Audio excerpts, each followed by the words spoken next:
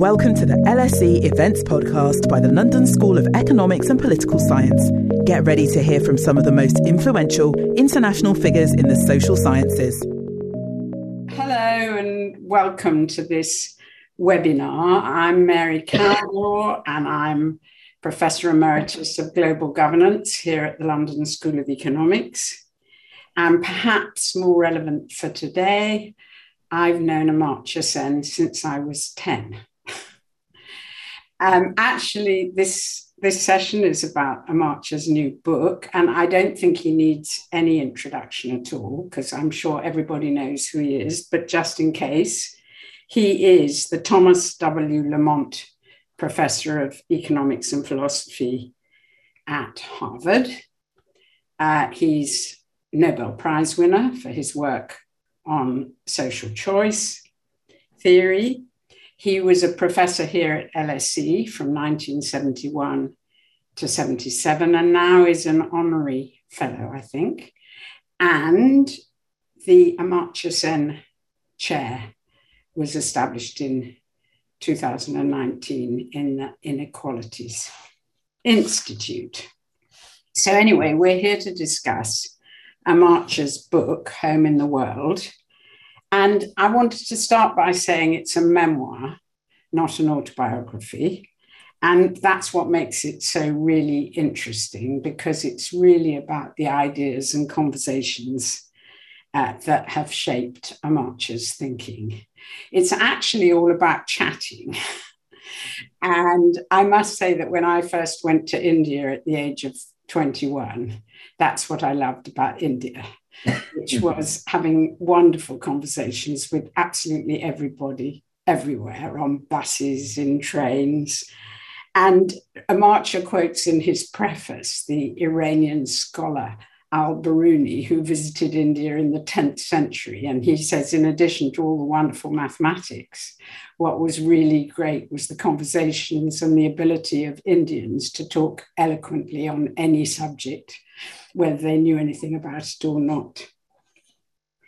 So actually, I think there is a thread that runs through the book, and this has to do with freedom and reason and the importance of discussion and deliberation and of empathy across borders, across different backgrounds, and human equality. And I think one of the key things of the book is that these are global ideas. They're found everywhere. There's a tendency here and in Europe to think that somehow we discovered freedom and reason and democracy. And I think that's what Amartya shows. He shows all its roots in Asian philosophy, and that's really, really fascinating. It's something I learned when I read The Argumentative Indian. So I'm going to start with, I think, sort of reading the book, actually the thinker that most influenced Amartya. I may be wrong, and he can tell me if I'm wrong. But I thought I would start with Rabindranath Tagore.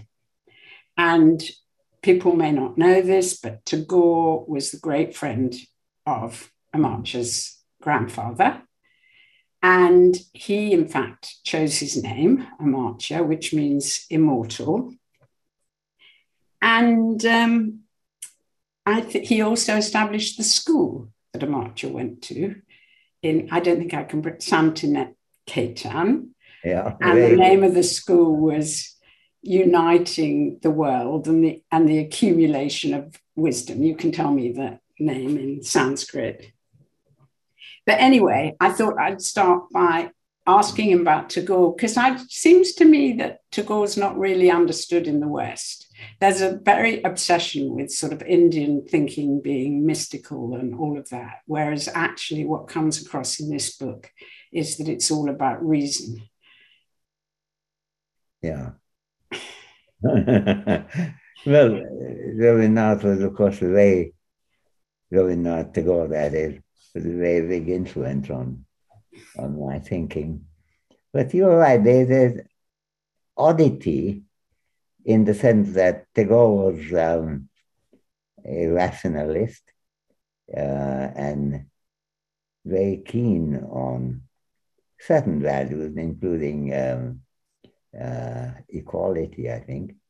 On the other hand, he also wrote poetry of a kind that um, uh, invoked, as it were, God in an unclear way. That's very important. That and that's true, by the way. I speak here the Bengali in Bengali poetry. That quite often the love of human beings, other human beings, and the love of God come almost together. You don't even know what you're talking about. And that ambiguity is present in Tagore also. And the rationalist aspect is much easier to accommodate in your relationship with other human beings and your fondness for it, your protectiveness towards them, and so on. And yet, there is also a belief that Tagore clearly had, namely existence of a God. Now, what happened is when Tagore arrived in Europe as a literary presence, Europe was quite concerned about the war that beginning. This was 1912, 1913, and so on. So the First World War about to burst open. And Tagore seemed like a great spokesman for amity between people. And of course, as Mary also mentioned, that there is a aspect which is that of unity, certainly. But in the way Tagore was interpreted by great poets, really, like W.B. Yeats or Ezra Pound, took Tagore in a rather mystical direction. And that was such a success, leading to all kinds of things, Nobel Prize being one of them. But everywhere he went, there would be massive crowds, whether it be England or Germany or France. And then that became the Tagore. And that wasn't really the Tagore that emerges from debates in India. He was debating Gandhiji, Mahatma Gandhi, because Mahatma Gandhi would not give enough room to science. He even discusses somewhere that Mahatma Gandhi had a morbid fear of sex. He doesn't say this up. There's too much prudery in Tagore to allow that point to be made in a big way. But it's there. And basically that devoted Tagore became the model that he was accepted in the West. And then I was very interested by your discussion of the differences with Gandhi. I mean, you tell this story about the earthquake, maybe you can tell it again. And was Gandhi much more mystical than Tagore? Oh, certainly. And Gandhiji, Mahatma Gandhi, took in many subjects instruction from God. And when there was for example, an earthquake, the Bihar earthquake, in which hundreds of thousands of people got killed, Mahatma Gandhi was then running a campaign appropriately against the caste system, against untouchability, declared that all these people dying in the earthquake was God's punishment for our bad practice, namely the practice of caste system and the acceptance of um, untouchability. Now, Tagore was, of course, furious and tried to explain how earthquakes happen and so on. So, in the acceptance of science, there was a really major difference.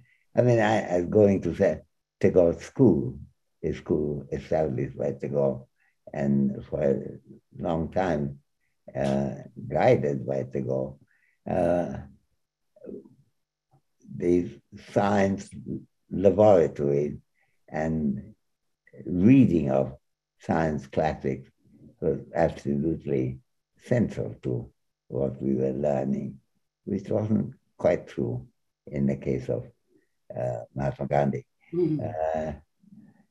But there was, I thought, and I don't know, I'm going beyond the remit that Mary has given me, but I thought initially that Tagore was clearly right to take science to be important, and Mahatma Gandhi was clearly wrong in that.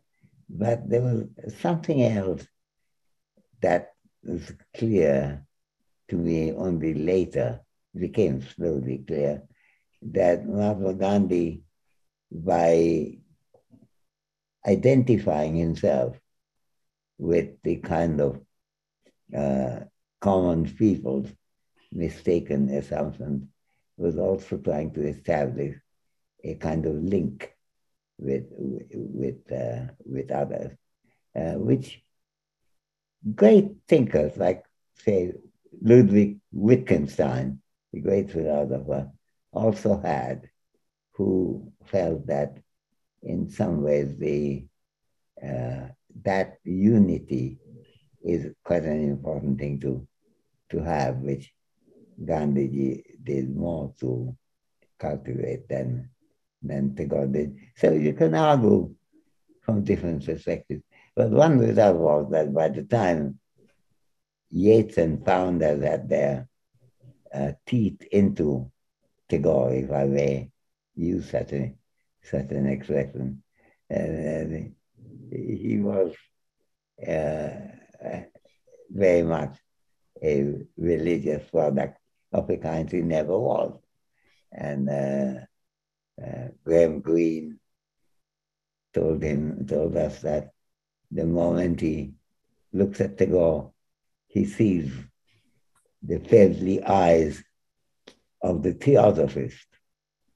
And Shaw, in one of his plays, discusses the absurdity of Tagore's position and calls him Stupendranath Tagore instead of Ravindranath Tagore.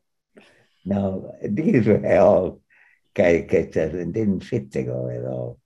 But there was no one to take of the casuals, because those who admired him for these reasons, and those who didn't like him were, as it were, part of Graham Greene's caricature of Tagore. So he got completely distorted in a world, even when he would be making very strongly rationalist criticism of Japan being a great civilization and yet destroying itself and other countries through its belligerence, through its nationalism.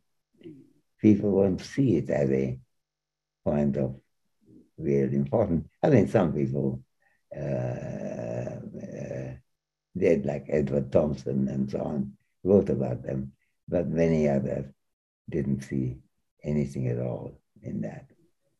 I mean, what is fascinating in the book is what you write about agnosticism in Hinduism and how far back that agnosticism goes. There's a wonderful quote from the Vedas about how he may not even know who created the universe.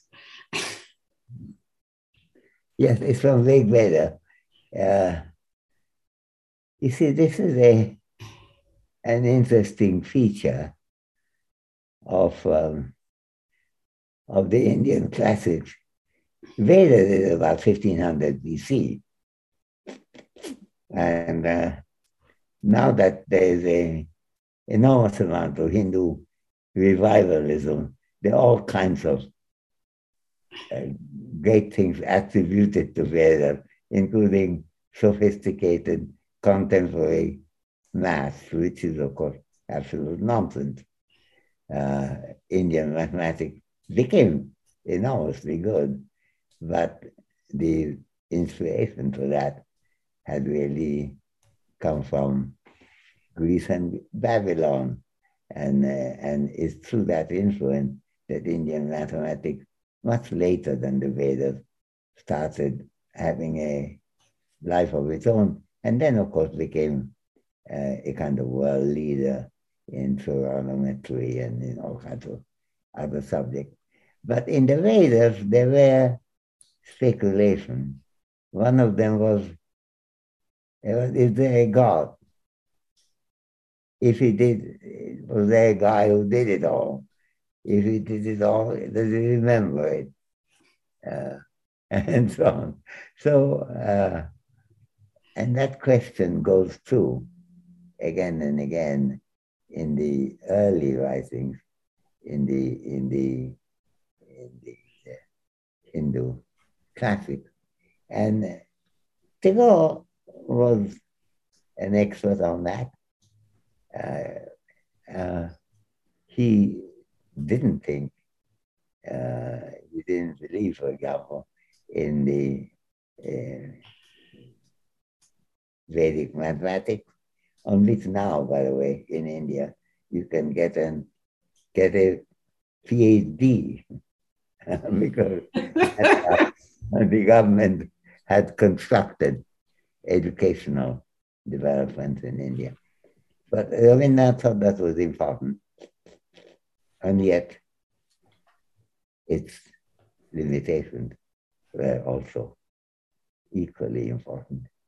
That balance, which was strong in Tagore, and I don't think was quite that strong in Mahatma Gandhi. We can argue on that. That became a major factor in Tagore's way of approaching not just godly subjects, but also society and the human relationships. And there was some profundity in it. And I remember in my school, I was pleased that I was allowed to think the way I would like to on my own, with or without agreeing with Tagore. And that was really something quite extraordinary for me.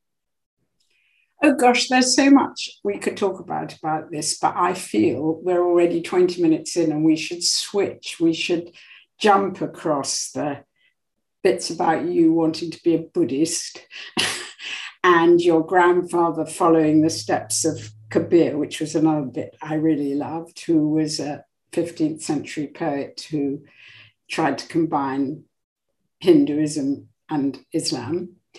And I'm going to jump over all of that. And then there are lots of, this is just for the audience sake, wonderfully lyrical bits about Burma when you were very little. Your earliest memories were of Burma, and about Bengal and its rivers. Anyway, we could go on, but I'm going to do a complete jump because there's so much in the book and the audience can read the book, to Cambridge. after having gone to this wonderful school, and then you went to Calcutta for your undergraduate degree, you finally got a scholarship to Trinity.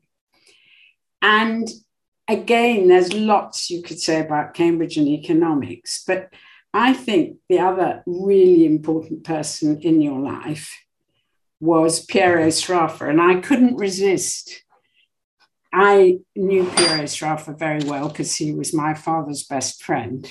And he was probably the most charming person I think I've ever met in my life. And I couldn't resist bringing up a picture of him so everyone can see how incredibly charming he looks. Yeah.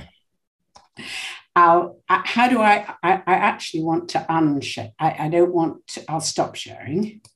It was just to give people a look of Sraffa. But anyway, the two big influences at Cambridge, at least that's my impression from reading the book, were Piero Sraffa and Maurice Dobbs. And I thought I'd start with Sraffa because Sraffa was an extraordinary person. Not only did he influence you, but he influenced the three great 20th century intellectuals, Keynes, Wittgenstein, and Gramsci, which is quite extraordinary. And thinking about this, I mean, it's really interesting because actually he doesn't seem to have disagreed with Keynes, but he had real disagreements with both Wittgenstein and Gramsci, which really changed the way they thought. And actually, I think contributed to this overall worldview that comes through in your book. But maybe you could talk a little bit about that. Yeah, it's very interesting because that is a very remarkable period in the history of Europe, and particularly the history of Germany and Italy. And Italy was sinking under fascism slowly from the 20s onward. The people who were socialist, were many of them becoming fascist.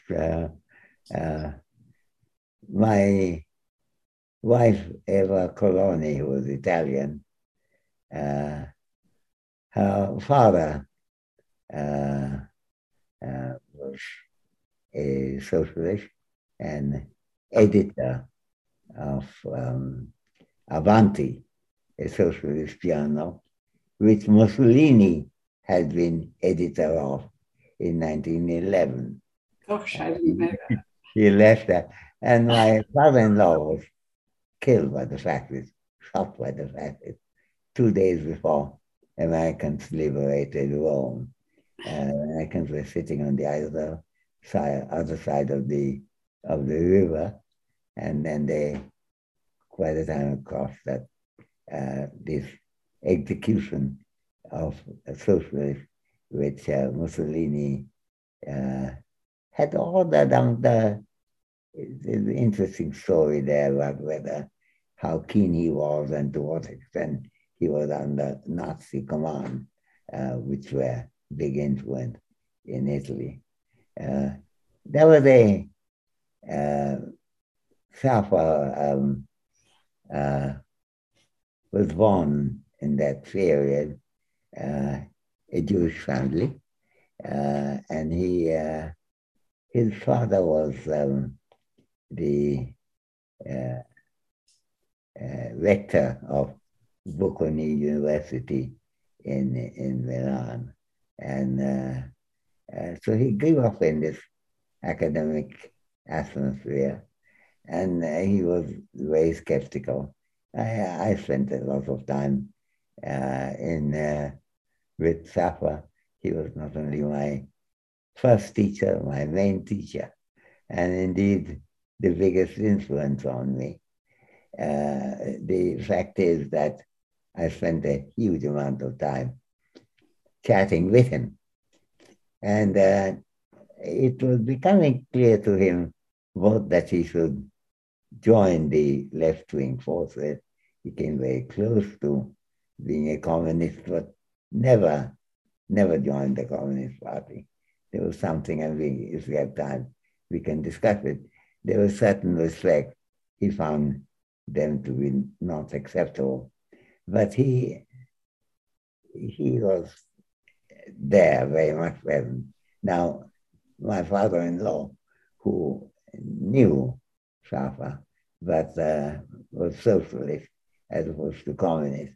Now, the Communist Party was led by Gramsci, and there were lots of interesting philosophical disputes in which Safa and Gramsci were involved, and which eventually turned out, I don't know that we have time to talk about that, into very important in correcting Wittgenstein's philosophical views, which were the most dominant philosophical views in Cambridge at that time. Now, I'm mentioning all that because you have to understand the atmosphere, it seems to me, where not being left wasn't a Safa didn't see it as an option, but he knew that he was under great danger. Mussolini was writing threatening letters to Piero Safa's father, Angelo Safa, that he should, his son should have a radical change in politics. And that is the time when he moved to Cambridge and started teaching there. He never quite liked teaching. I think what he liked most is what Bengalis call adda, namely sitting down together and just chatting away for a long time. He didn't like organized, formatted lectures. And in fact, he kept on postponing the lectures he promised that he will give. Eventually he gave them, but I don't think his heart was really on chatting. And I was lucky. I could chat with him from 7 o'clock in the evening over a glass of sherry to dinner till 3 o'clock in the morning. Oh. And of course learned a huge amount from his critical way of looking at everything. And Italy was very odd in that respect because one of the weapons they took against fascism was ridicule. And I remember the other interesting story I heard from my father-in-law that there's a fascist recruiter who goes into the village and explains people why they should give up being socialist or communist and should join the fascist party. And the person who was being told that, a simple peasant, says, look, I'm a very simple peasant. My father was a socialist. My grandfather was a socialist. I cannot be anything other than a socialist. I have to be a socialist. And I can't argue on that. And the fascist recruiter said, what a silly point to make, because why should you be dominated only by your ancestors? If, for example, your father had been a murderer and your grandfather would have been a murderer, what would you have done then? So the simple peasant said, oh, in that case, of course, I will join the fascist party. and so that was a statement. It's a critique. It's also a ridicule.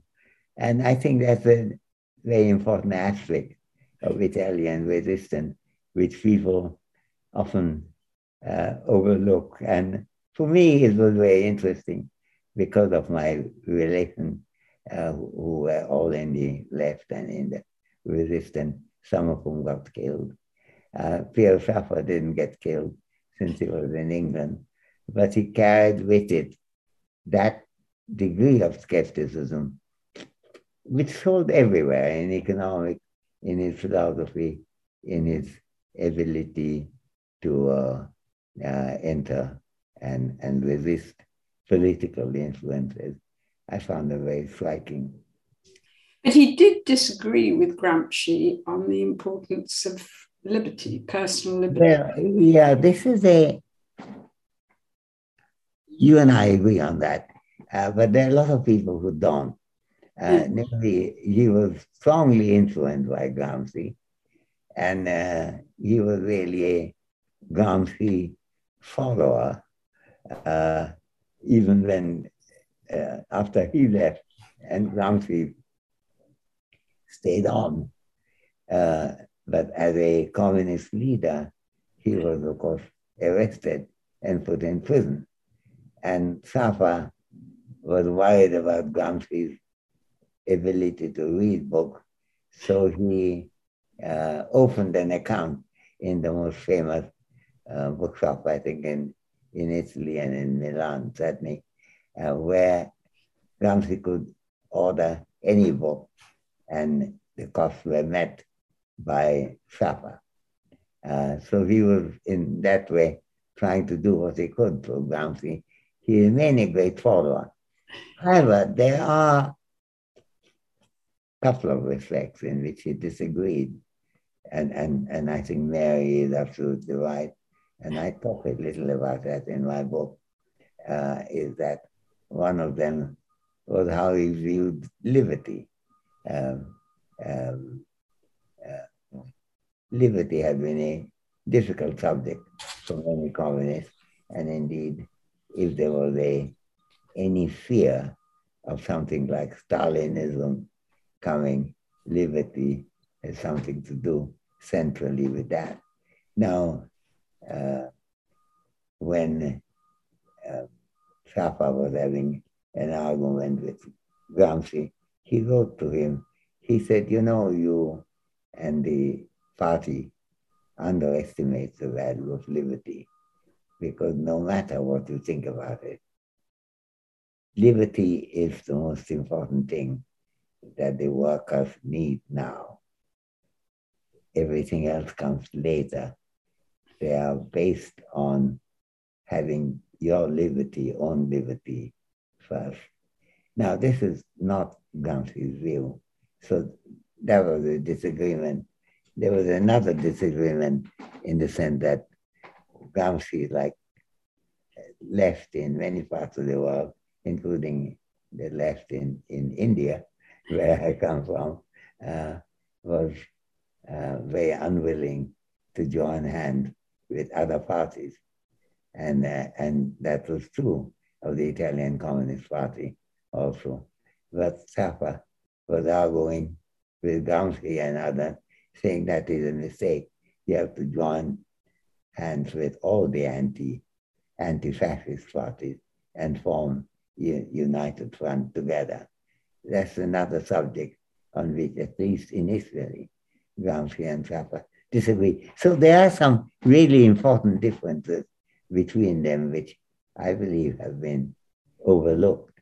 And that's one of the reasons I like that Mary is making the point now, and why in my book I emphasize these disagreements between Gramsci and Schaeffer, even though Schaeffer was not only the pupil, but the star pupil of Gramsci.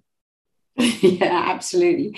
And gosh, I'd love to go on about Schaeffer and how the Gramscian view of communication influenced Wittgenstein. And also, I was really interested in what you were saying. He introduced you to Keynes's essays on persuasion.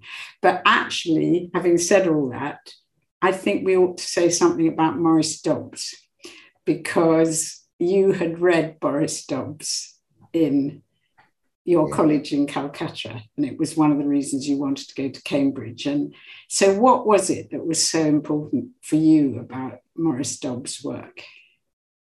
Yes, well, Maurice Dobbs was a big figure in my intellectual horizon when I was a first year undergraduate, first and second year undergraduate. After that, I went off to Cambridge,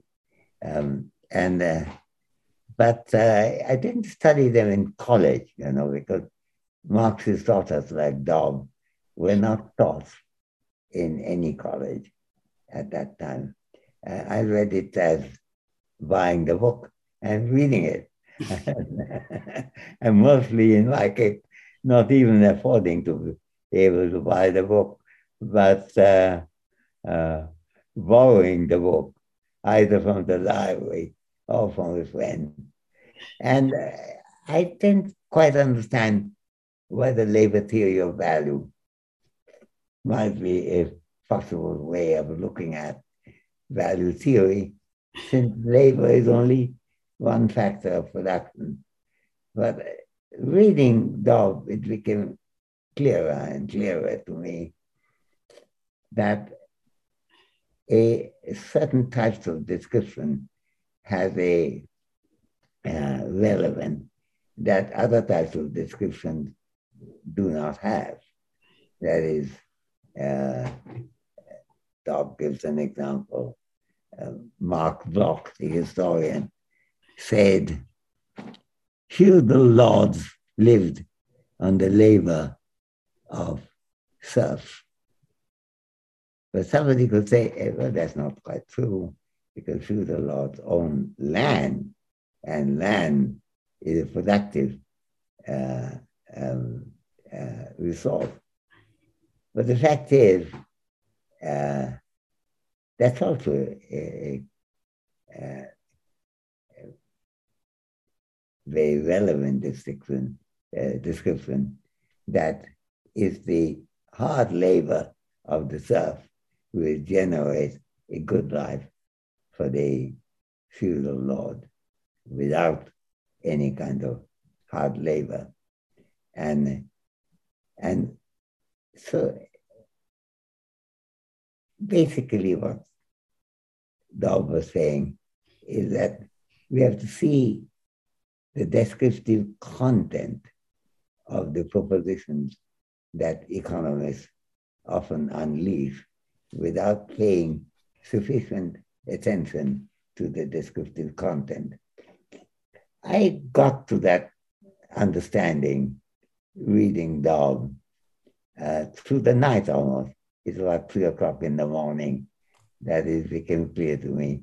And one of the Dobb's interesting things that he would give examples which are not only labor theory. He would talk about utility. Now, he was not a utilitarian.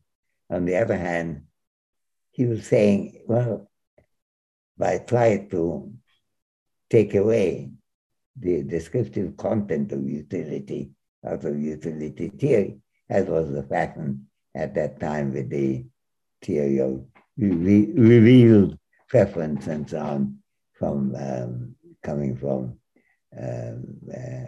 Paul Samuelson and others, that more description may enrich and may make you understand something about utility, something about labor as a resource, and so on, and something about why you may want a revolutionary change, and if so, what should you do about it? So I think Dobb was bringing in my judgment, a perspective of descriptive richness, which no one quite before or after him had developed in the way that he had. Gosh, that's so interesting. Do you know the audience are asking lots of really interesting questions, but I've got one last question before I turn to the audience, which is really during that time in Cambridge, you started traveling all over Europe. And that's really interesting. But I think what I found very interesting was your reflections on identity. I mean, earlier in the book, you talk about partition and you talk about this terrible story of the Muslim who ran into your house dying. And you sort of reflect on both the Hindu-Muslim sectarianism, but the horrendous national sectarianism of the two world wars. So I don't know if you want to add something to that. Yeah. No, that's right, because at the time, Hindu-Muslim conflict became such a dominant thematic presence in India. Hadn't been earlier. By and large, Hindus and Muslims often got together. My grandfather used to tell a story that his elder brother, who lived in the village and who was a very close friend of the Muslim priest, the Maulavi, and every evening he would go to the Maulavi's house to have a smoke, a hookah, and they will sit there and have beautiful tobacco. And one day they were sitting there, this Muslim priest and my grandfather's elder brother, obviously a Hindu layman, and a Hindu priest called Chakravarti was going past that. So the Muslim priest, in a very friendly way, said, "Please come and join us.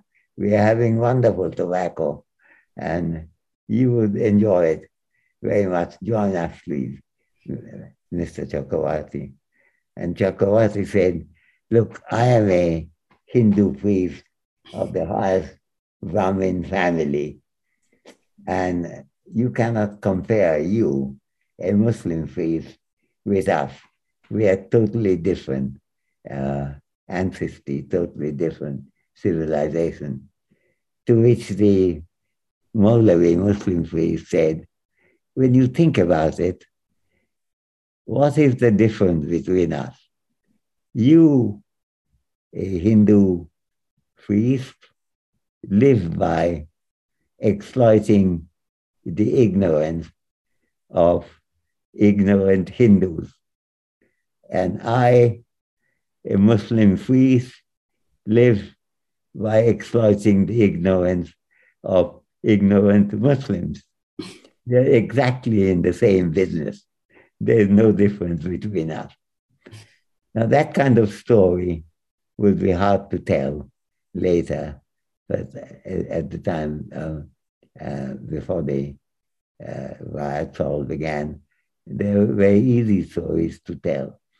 Things changed suddenly, and the riots came about 10 years before partition, and then within about 3 or 4 years after partition, the story has changed.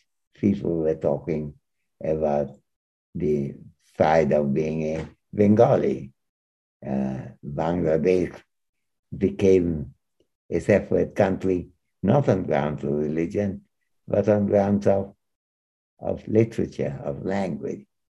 And so that was very big. But you're also right that once when I'm in Europe, I was absolutely fascinated by my wanting to travel. It began with Italy and then France and Germany and Norway, Denmark, Sweden, and so forth. And I was really enjoying that and learning something about the world, something a little like what this Muslim priest Maulavi said, that we may look very different, but we are in actually the same business, as you put it. In my case, it wasn't business, but we're in the same pursuit of life. That became slowly clear to me. Gosh, and that explains, well, that's going to be your next book, the why European integration and European unification was so important, is so important. Yeah. Yeah. Shall I ask some of the audience's questions? Why don't you do that? Yeah, yeah. So I'm not really taking it in any particular order, but there's a question from who sounds Bengali, Sumkanta Banerjee.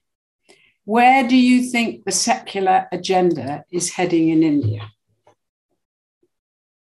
I think the secular agenda is heading exactly where we decide to take it. India had a long history of secularism, going back to Ashoka, 3rd century BC, nearly 2.5 millennia, 2,500 years ago. Its Indian constitution was strongly influenced by Akbar's legality, whereby he mentions it's the job of the state to protect anyone of any religion and make sure that nothing is forcibly done to him. That is Akbar. Akbar was saying these things when executions were being carried out in Europe, like in Campo de Fiori in Rome. There were burning of people. But this is the time when Akbar is wanting the state to protect people of all religion. And that secularism has an ancestry in India, which we mustn't forget. So I was very pleased when recently in the election in West Bengal, the secular forces stood against the attempt at sectarian Hinduism and defeated it resoundingly, enormously, powerfully. So I think where it's heading depends on where we want to take it, and we can take it where it was, namely a powerful intellectual force.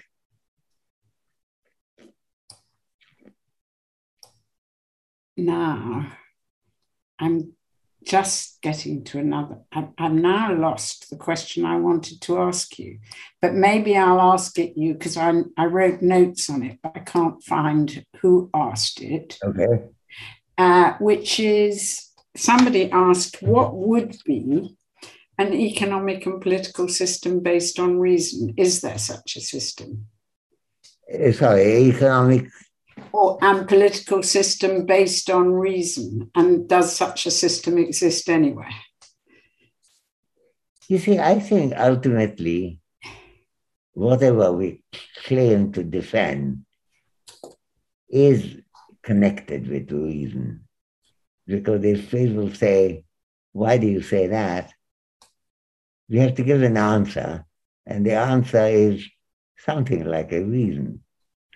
On the other hand, it may be a good reason, or it may be a rather poor reason, easily defeated. So I think a system based on reason is not in itself a major thing, but system based on scrutinized good reasoning is something that we have every reason to look for. So this is an issue that has come up in the history of the world many times, and it remains today very true that there's no substitute to good reasoning. To put it another way, if we will complain about somebody doing things which are not right, and you say, why? And you say, well, the reasoning is bad. Well, what's the answer to the bad reason? The answer to the bad reason surely is good reason. Namely, you have to consider it, criticize it, and see how it can stand. Actually, it occurs to me it's a really interesting question, because I think somewhere you talk about J.S. Mills saying democracy is government by discussion. And I was thinking, is discussion necessarily based on reason? Or is it, is that how you deal with prejudice? Well, the discussion could be based on shouting as opposed to reasoning. And that's certainly true. On the other hand, ultimately, if we are pressed and asked to defend it, a defense has to be a reason, even though it could be a lousy reason. And then we have very good ground, very good reason to select, to reject that kind of reasoning. So ultimately, reasoning has no substitute, because we have to think about one way of reasoning as opposed to another and see which we can defend and how. And I think that seems like too simple a point, but it's a point that is also extremely powerful. And yeah, so I'm going to switch to another question. I'm only going to ask two more questions with apologies, because there have been some wonderful questions. This is from Hafsa Ahmed, who is a LSE master's student in social policy from Lahore. And she's from Lahore. Lahore, yeah. And she is asking about Tagore's novel, The Home and the World. And did you get your title from that? And are there themes that you identify with in the novel? Yes, I did get my title from that. Home in the World, it's a theme for a Lahorean. It can come very easily. I've spent some wonderful time in Lahore. It's one of the most beautiful cities in the world, with mosques and palaces and others, and the greatest garden in the world, the Shalimar Garden. And yes, indeed, and that could as easily make you feel homely. And yet we know at this time, because of the way the world is, not just Lahore, every place in the world, that it could be very far from your home, because there could be, like the governor of Punjab being killed by a militant. And that's not home. And yet it's as homely a place as it can be. I went to Lahore when I was going back from England to India, and I thought traveling in Pakistan may become very difficult given the politics. And so I suddenly decided that that's the way I returned to India. So I returned London, Lahore, Karachi, and then Delhi. That's the way I returned. And Lahore was a beautiful present. And for reasons that does relate to the theme of Home in the World in Tagore. And so now I'm finally coming to the last question, which is from Boris Ivanov, who's doing a PhD at the University of Heidelberg. And Heidelberg in Germany. Heidelberg, yeah. It doesn't sound like a German name. It sounds more Russian to me. But anyway, he says, "Dear Mr. Sen, you mentioned how to unify with common people or getting people involved. I believe this is a question of utmost importance for researchers today, just as much as in the past. Do you have any advice for young researchers how to reach out and bridge the gap between academia and society? Well, that's a really exciting question. Well, like the earlier questions too. It's very exciting. But this is Heidelberg being a place of academic establishment could be seen as providing the most important ammunition for being together, namely reasoning in which people can jointly participate. I mentioned earlier my my late wife, who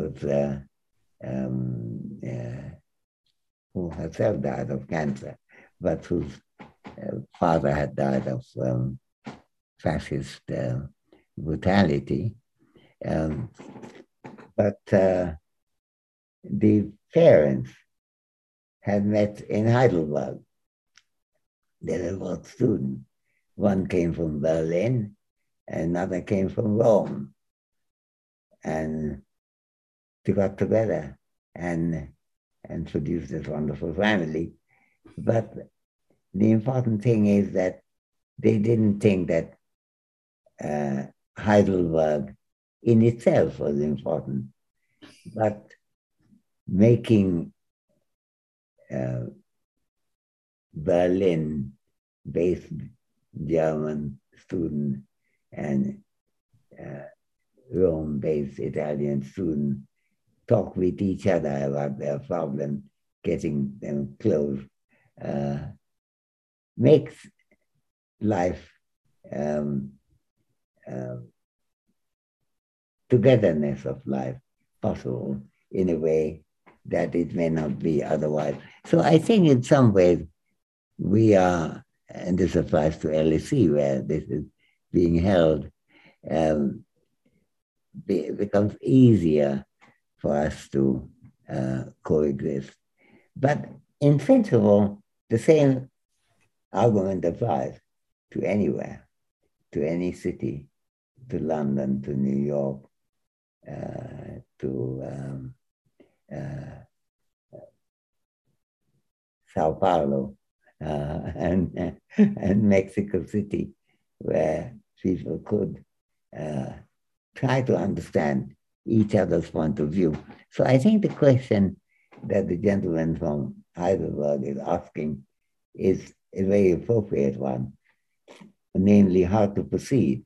Well, you proceed by sharing reasoning about diverse answers to the same question. It's something that is both educational on one side and restorative in terms of making people hold each other's hand, as it were. I don't think we have time enough to go beyond, so I'll stop there. I think we do have to finish now, but I think there were many more wonderful questions. I guess we can send them to you, but you may not have time to answer. But thank you so much. That was just so interesting. And I wish we could have gone on for hours and hours and hours. And thanks to everybody at LSE for organising this. Thank you for listening. You can subscribe to the LSE Events podcast on your favourite podcast app and help other listeners discover us by leaving a review. Visit lse.ac.uk/events to find out what's on next. We hope you join us at another LSE event soon.